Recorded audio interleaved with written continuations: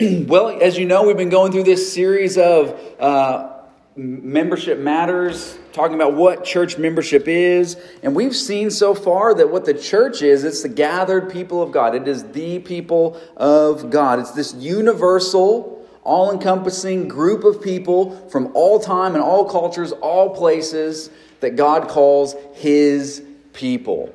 Yet, although there's this big universal version of the church, we call that the Big C church, there's also a bunch of little c churches, right? The local church. It's when you take the universal church and you make it visible in a local community. And we've seen how that's a biblical calling that we have to form local churches, and it's a tangible, visible expression of that universal church.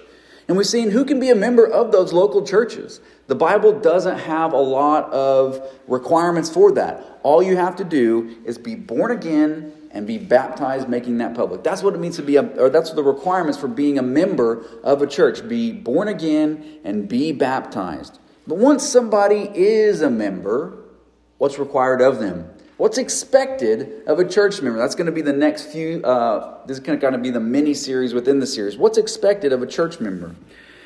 Let me ask you this. Have you ever had one of those stories? I know you've had this experience one way or the other. Either you were on the receiving end of this or the giving end of this.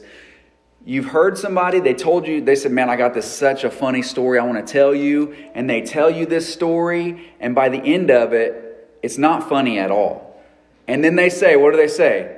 Well, I guess you had to be there, right? How awkward is it when you give that story, you tell that joke, and it just does not hit. And they're just like, oh, I don't know. And you just say, well, you had to be there. You had to be there. Because there's something about being present during an experience that makes that experience important and special. There's also a debate around, I don't know if you know this, I mentioned football. There's a debate about what's better. What's the better experience when it comes to watching a football game? Is it better to be there at the football game, or is it better to watch it on TV? I mean, all logical things point to watching it at home on the TV. You see better. You get to know what they're talking about on the field. You have your own bathroom. It's climate controlled. The drinks are free, right? Everything about football is better at home. But I promise you, if you got tickets to a football game, you would go, right? If I had an opportunity to go to a Dallas Cowboys football game, I would go. Even if it was in the nosebleeds on a freezing cold day, which doesn't happen in Dallas very often, but I would go. Why? Because there's something about being there in person that makes that experience precious and special. That's what we're going to be talking about. This first requirement, the basic requirement of a church member or somebody that's part of the ecclesia, the assembly, is that you would assemble together. The first requirement, the basic requirement of being a church member is that you would gather, that you would assemble regularly. Well, today we're going to look at the book of Hebrews. So if you have your Bible, you can turn to the book of Hebrews chapter 10.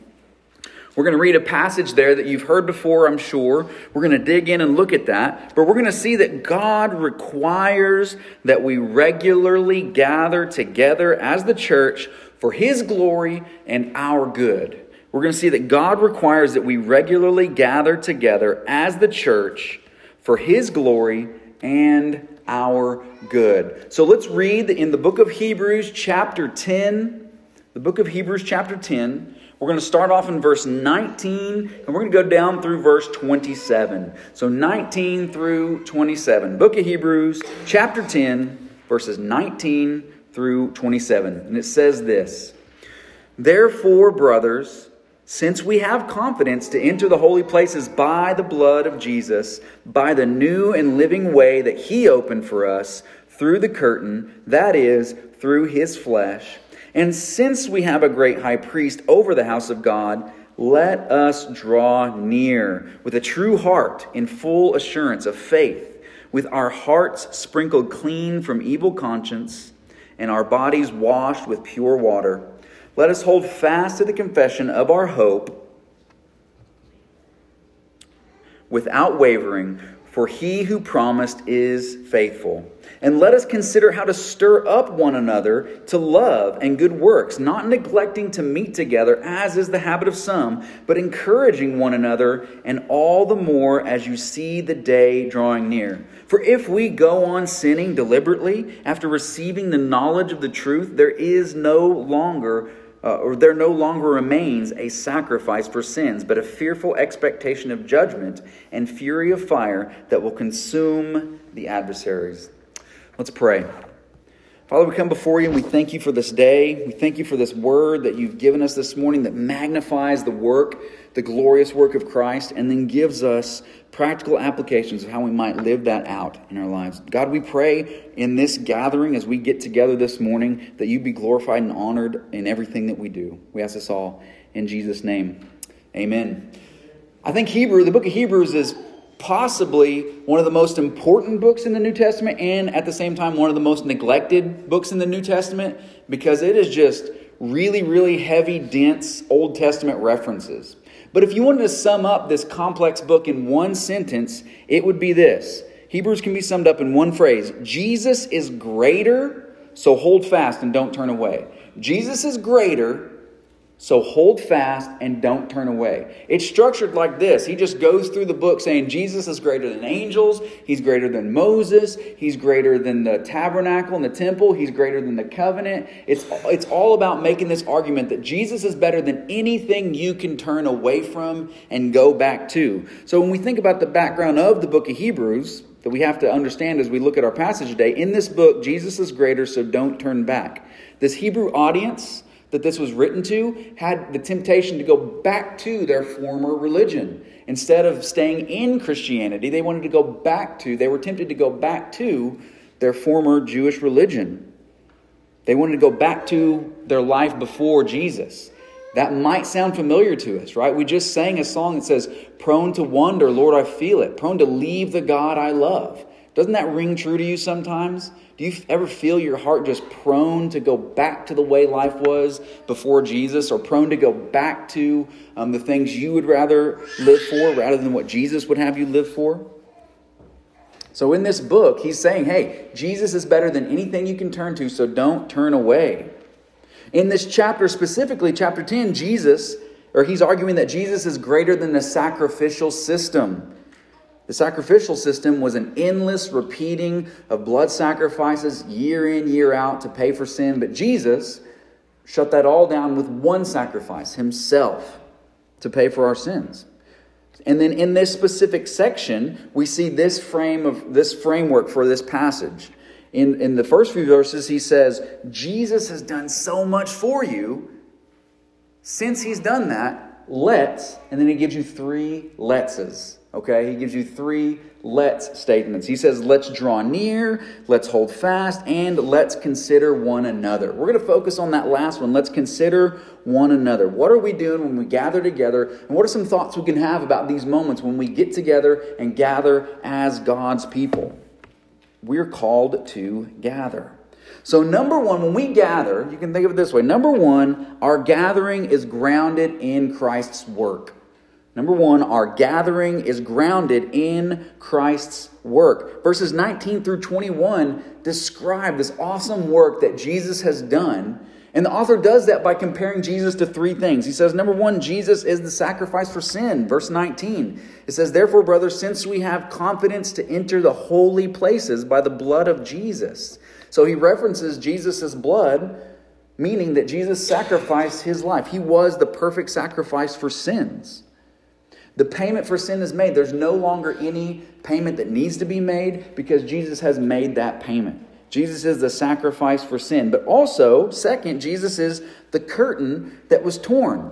The author compares Jesus to the curtain. Look at verse 20. It says, by the new and living way that he opened for us through the curtain, that is, his flesh.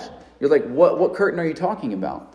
Well, there's this place inside of the temple for the Jewish people. In the hearer's mind, they would have thought, the temple, there's this holy space. The most exclusive room in the entire world is the Holy of Holies. It's where God's presence would dwell in the temple. A priest could go in there once a year to make atonement for sin, and if he didn't do it right, he would literally die. And Jesus is saying, or the author's saying, Jesus died for you to pay so that you can enter in that. His body, in the same way, just like his body was ripped, his body was torn, so was that curtain torn in two, that we might enter into God's presence. So he says Jesus is the sacrifice, Jesus is the curtain, and then he says Jesus is the priest. He's the guy offering the sacrifice. He's the one going in between us and God, pleading on your behalf, saying, hey, I paid for them, let them in. I made atonement for them, they can enter in. So Jesus he is the sacrifice, he's the curtain, he's the priest, and we know from this book that he's the God who accepts that sacrifice as well. This is the perfect passage for the Sunday school answer, Jesus, right? Who's the curtain? Jesus. Who's the sacrifice? Jesus. Who's the priest that makes the sacrifice? Jesus. Who's the God that accepts the sacrifice? Jesus, Jesus, Jesus. He's making much of the glorious work that Jesus did. And because of that, we can enter in.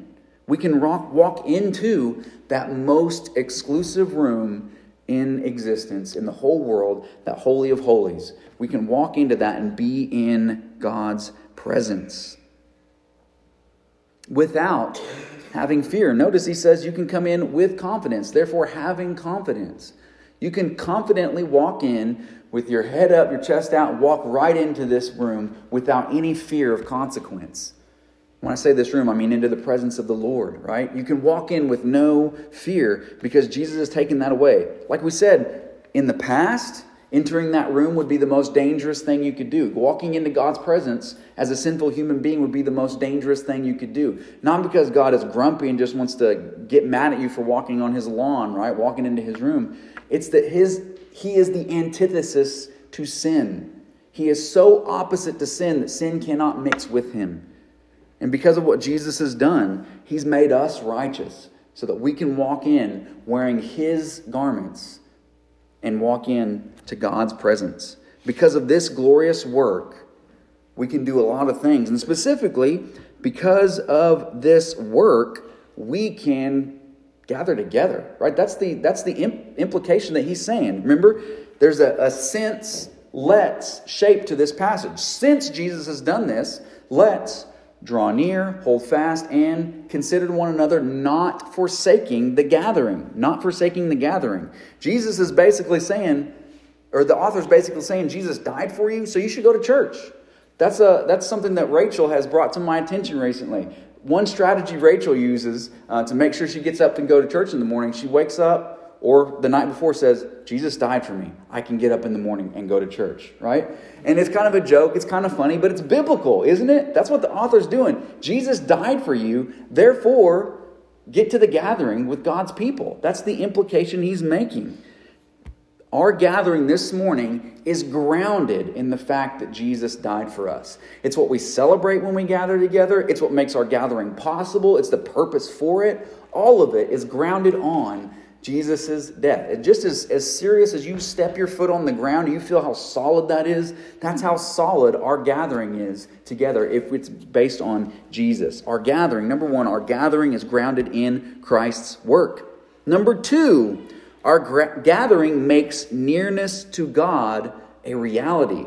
Our gathering makes nearness to God a reality. We are designed to be close to God, and he commands us to get close to him. In verse 22 it says, remember, since Jesus has done all these things, let us draw near with a true heart and full assurance of faith. Drawing near to God. Jesus' sacrifice, or our gathering, makes that nearness to God a reality. See, when we were designed, God made humans and put them in Eden, and then he dwelt with them in the garden, right? He would walk in the garden in the coolness of the day. He would gather with them in the garden. And then after that, after they sinned, they were kicked out and removed. That sin caused them to be removed.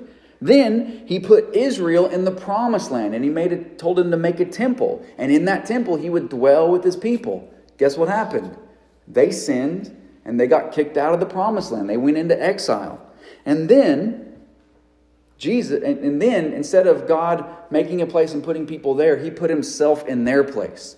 Jesus took on flesh, came to be with us that he might dwell with us. That's what John 1 says. The Word became flesh and dwelt among us, lived with us, tabernacled with us. So we were designed to be close to God, but sin separated us, and now Christ has brought us near. And I want you to think about this. He says, since you have been brought near, you need to draw near. There's this funny way that the Bible speaks. It declares who you are, and then it tells you to live like that. It says, hey, saints. He calls you a saint, and then later on in the book, he says, you need to start living like a saint a little bit better. He says, hey, you're near God. Jesus, because of what he's done, he has drawn you in, and you are near to God. Now you need to draw near to him. He declares it over you. You're close to me. Now I want you to snuggle up even closer. Do that. Be intentional about doing that. Draw near to God. Become who you are. And sometimes this nearness to God that's declared over us does not feel like we're near to God. I get that. There's a lot of times I do not feel close to the Lord. And in those moments, we may be tempted. When we don't feel close to the Lord, we might think, man, I can't go to church feeling like this. I can't go to church feeling this far from the Lord. That's the time when you need to go to church the most. That's the time when you need to gather with God's people the most, because it's the tangible way you get to feel the nearness of God. It's a tangible way that God has designed. He says, gather together and you can feel the presence, my presence there. When we gather together, it makes that future hope that we have of being with the Lord together, it makes it a reality. It's a foretaste of what we have to look forward to. The gathering of God's people makes nearness to him a reality. We can feel it. Number 3, our gatherings make holding our confession a possibility. Our gathering together, makes holding our confession a possibility. Verse 23 says, so we have that first let's draw near. The second let's is let's hold fast. Hold fast to what? The confession. Our confession of hope. So when it says the confession of our hope, it's our belief system in general, but also that hope of being forgiven and redeemed and Jesus coming for us again. That's the hope that we hold to. That's the confession that we hold to. So he's saying, since Jesus has done this great work, let's hold on to what we believe. And let's hold on to what we hope, because God is faithful. That's what he says at the end of verse 23. Let us hold this hope without wavering, for he who promised is faithful. He's going to fulfill his promise. He's going to do what he said. And we are tempted a lot of times to let go of that confession. We're tempted to let go of the things that we believe about Jesus. And we're tempted for a lot of different reasons. Maybe it's when we read the Bible, we don't understand it. So we're like, man, I can't hold this confession because I don't even know what the thing says. Sometimes sin is more appealing to us than holiness. Sometimes we think, man, I'd rather go do the things I want to do than live this confession out. Sometimes we just get tired and worn out holding on to this confession. And since we're so often tempted to let go, we often need a reminder of that confession. When we gather together, a lot of what we do at a gathering is talk about the same old stuff that we've always talked about, isn't it? That's what Fanny Crosby's hymn, Tell Me the Story of Jesus, says. Tell me the story of Jesus, write on my heart every word. It's an old hymn, but it's a good one. It says, write on my heart every word. It's that idea of putting God's word into your heart and hearing the same old story over and over and over again. A lot of times we talk about the gospel of Christ, who Jesus is, what God has done for us, who we are in light of who Jesus is. And we do that because it's like rewatching your favorite TV show. You watch it again and again because you love it, and it just reminds you how much you loved it before. That's what we're doing when we gather together on a Sunday morning. We're in some sense hearing the same old story again so that we would remember, so that our hearts would be warmed up again, so that we would get a better grip on the confession that we're holding. You guys have probably all been part of a moving party, right? Somebody texts you and says, hey, would you help me move my stuff in or out of my house and I'll buy you what? Pizza, right? Everybody always gets pizza, right, when they help somebody move. You're moving that big old couch or that dresser, and it's heavy. And those couches, they have the hideaway beds, and those things weigh 1.5 tons. And you're carrying that, and sometimes you've got to say, hold on just a second, I need to set this down. You set it down, and you re-grab it, right? You change your hands to where it's not poking your hands as bad. You get a new handle on that thing you're trying to carry. In some sense, that's what happens on Sunday mornings. You go through the week and you're trying to hold this confession that you have in Christ, this belief system that declares that God is real, man was made by Him, that we've sinned, but Jesus has died for us. You're trying to live that out and hold that confession, and it gets heavy and gets tired. Sometimes you need to come in, set that down for a little bit, and reposition your hands so you can hold it better again. You've got to reset your grip. That's what Sunday mornings are. It's a time when we get to gather together as God's people and say, hey, let's grab this confession again. Let's hold on to what Christ has done for us even more. That's why on Sunday mornings, we emphasize God's word so much, or at least I try to. And also in our vision statement, this is what we do as well. Our vision statement that we have as a church is becoming more like Jesus together. And then it has three core values that we have: word, community, and mission. That first one's word. We become more like Jesus through His word. So in our vision statement, we emphasize His word. And in our gatherings, we emphasize His word. We read the Bible. Right? We have a call to worship, a scripture reading, a benediction. We read the Bible out loud. We preach the Bible. For the most part, we do expositional sermons, right? Take up passages of the Bible and just read it and explain it. I've been doing some topical stuff recently, but even in that, it's still based on God's word, based on the Bible.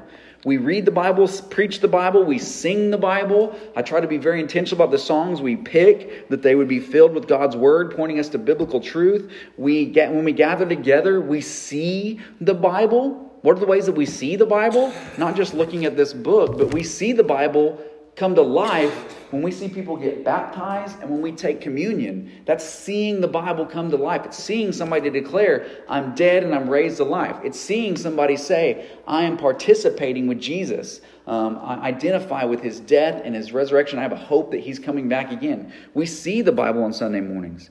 All of this is done so that we can hold to this confession.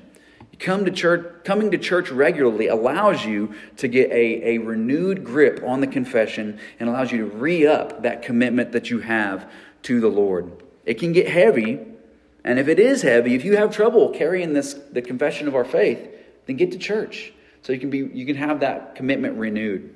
Number 4, our gathering makes encouraging one another a possibility. Our gathering makes encouraging one another a possibility. In verse 24 it says, let us consider how to stir up one another in love, to love and good works, not neglecting meeting together. That's where we're getting the gathering from. As it is the habit of some, but encourage one another, and all the more as you see the day drawing near. Can you hear the intention that's in there? There's an intentionality that's there. Let us consider one another. That's the third let us. Let us draw near, let us hold fast, and let us consider other people. Let us consider one another. If you're going to consider something, it means you pause, you stop, you think through it, you take others into mind. So when we're gathering together, what we're doing is we're considering one another, how we might stir one another up. So when we come to a gathering, we're being intentional. We're considering one another. You have to, for a moment, set aside your wants, desires, your preferences, your feelings, and say, I'm going to think about their wants, desires, preferences, and feelings. What's going on in their life? How can I stir that person up? So there's intention and there's production, right? Let us stir one another up. The idea, the picture of there is that word, stir one another up. It's more like incite. So you can use that in two different ways, right? You can, in the book of Acts, that term is used to when there's a mob that's incited to like violence, right? Or we can incite one another to good works. It's like spurring one another on. It's the spur that's on the cowboy boot on the horse when he kicks the horse, right? When he does that, it's trying to get that horse to get up and move and go and do something, right? That's what we're called to do to one another. In a loving way, right? But we're to spur one another on. We're to kickstart one another. Because as we know, there's a lot of times we go through a week and man, we're like, I don't think I can do much for the Lord this week. But we can get stirred up by that brother who's excited.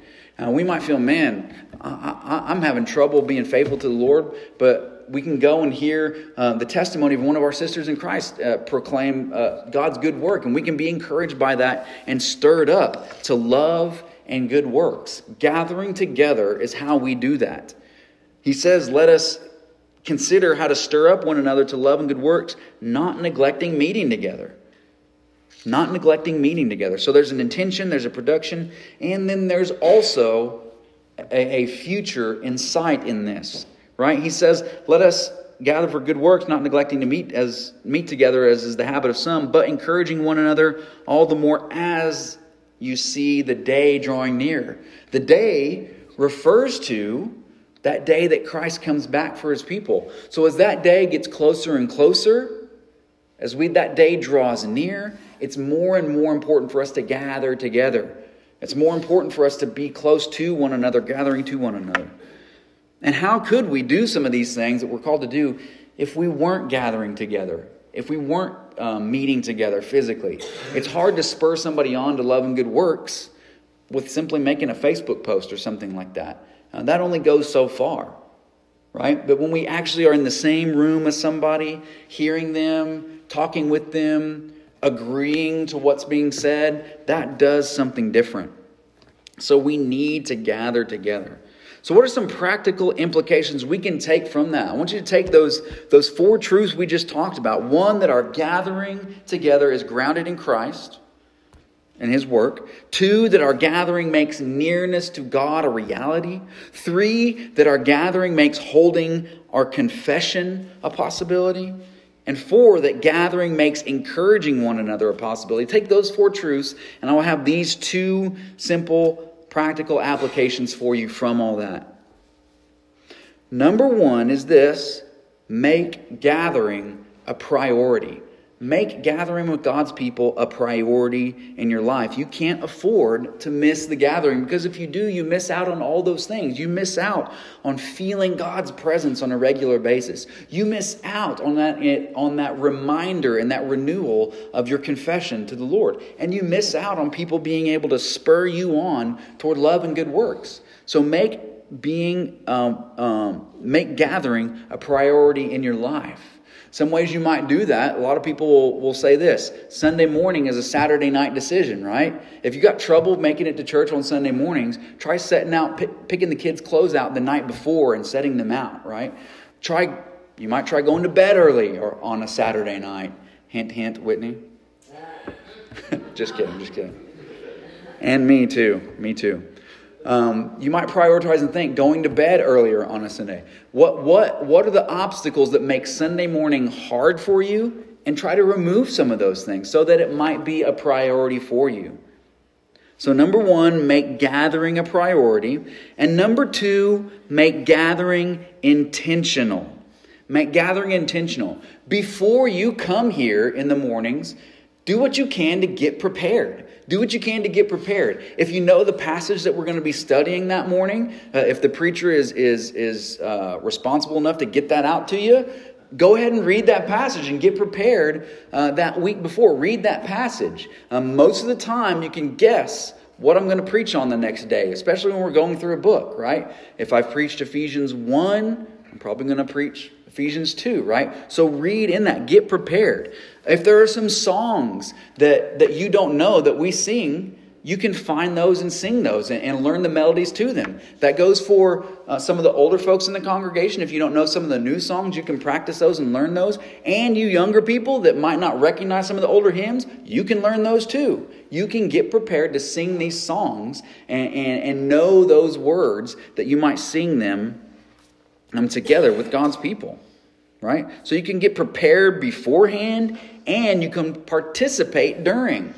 When you come to a gathering, don't waste this hour. There are people in this room that love the same God you love and want to live the same way you live. And they have the same struggles that you do. Getting up on Sunday morning is hard for everybody in here with kids, right? It's not just one of us. We all have the same difficulties that we go through.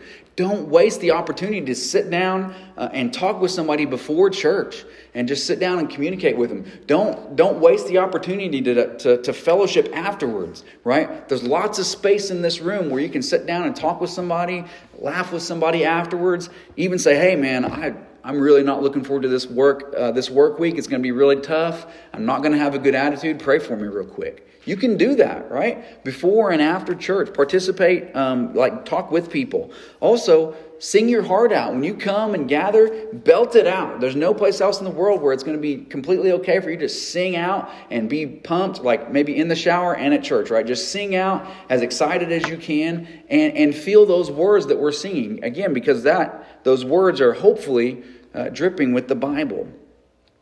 So those two simple practical applications. Number one, make gathering a priority. And number two, make gathering intentional. And if you do, I truly believe these realities that we talked about this morning will come to life.